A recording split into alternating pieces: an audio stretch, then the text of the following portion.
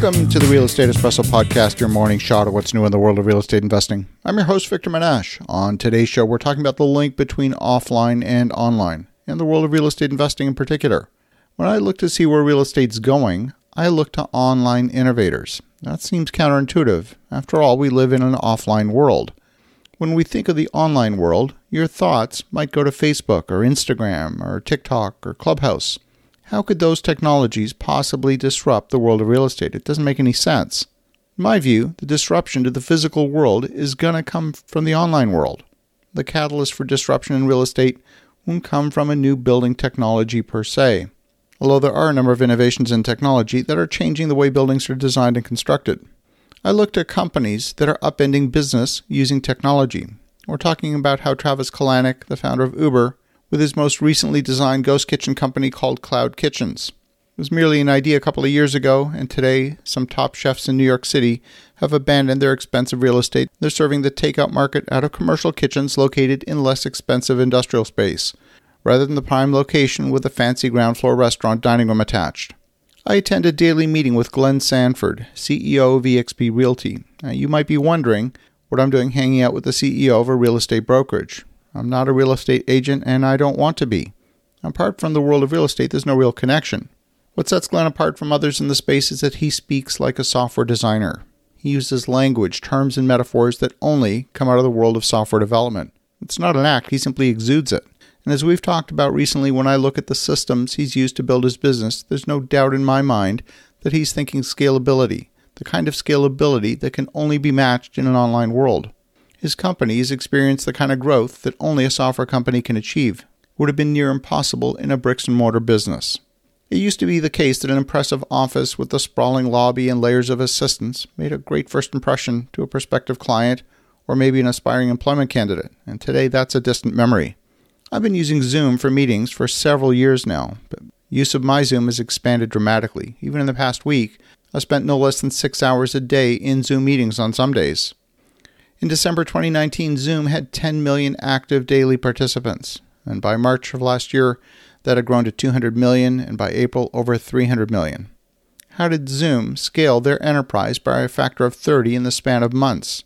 The ease of use of Zoom and the excellent performance made this possible. It turns out that Zoom uses Amazon's Web Services data center.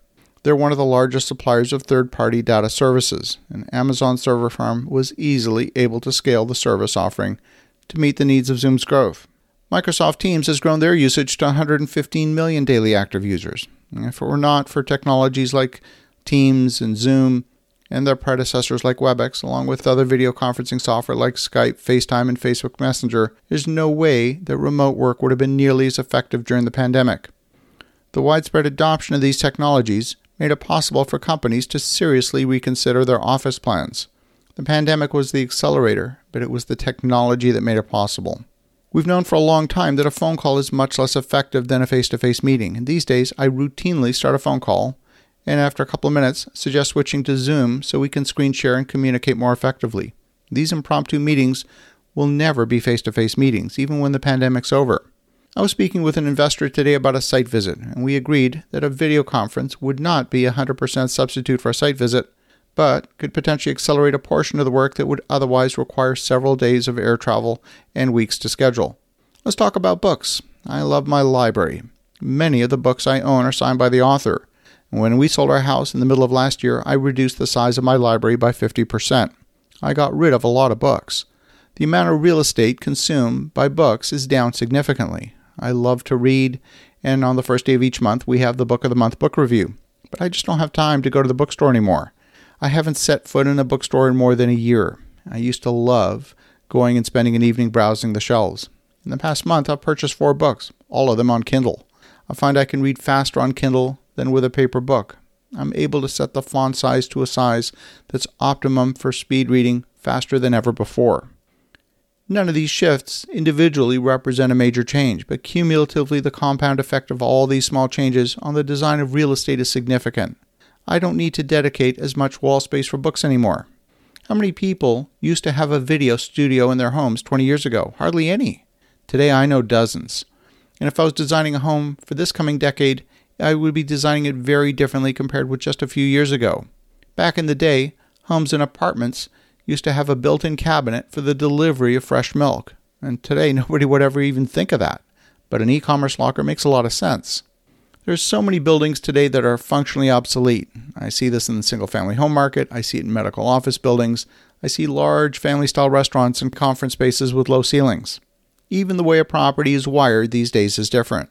I recently made the decision to remove the telephone wiring from a new construction project. I also made the decision to remove the cable TV wire from a new construction project. The only signal wiring is Ethernet for data connections, wireless access point, and security cameras. We know that technology is evolving rapidly, and we have no idea what building technologies are going to look like 30 years from now. So having the ability to handle these in a future-proof manner is critical.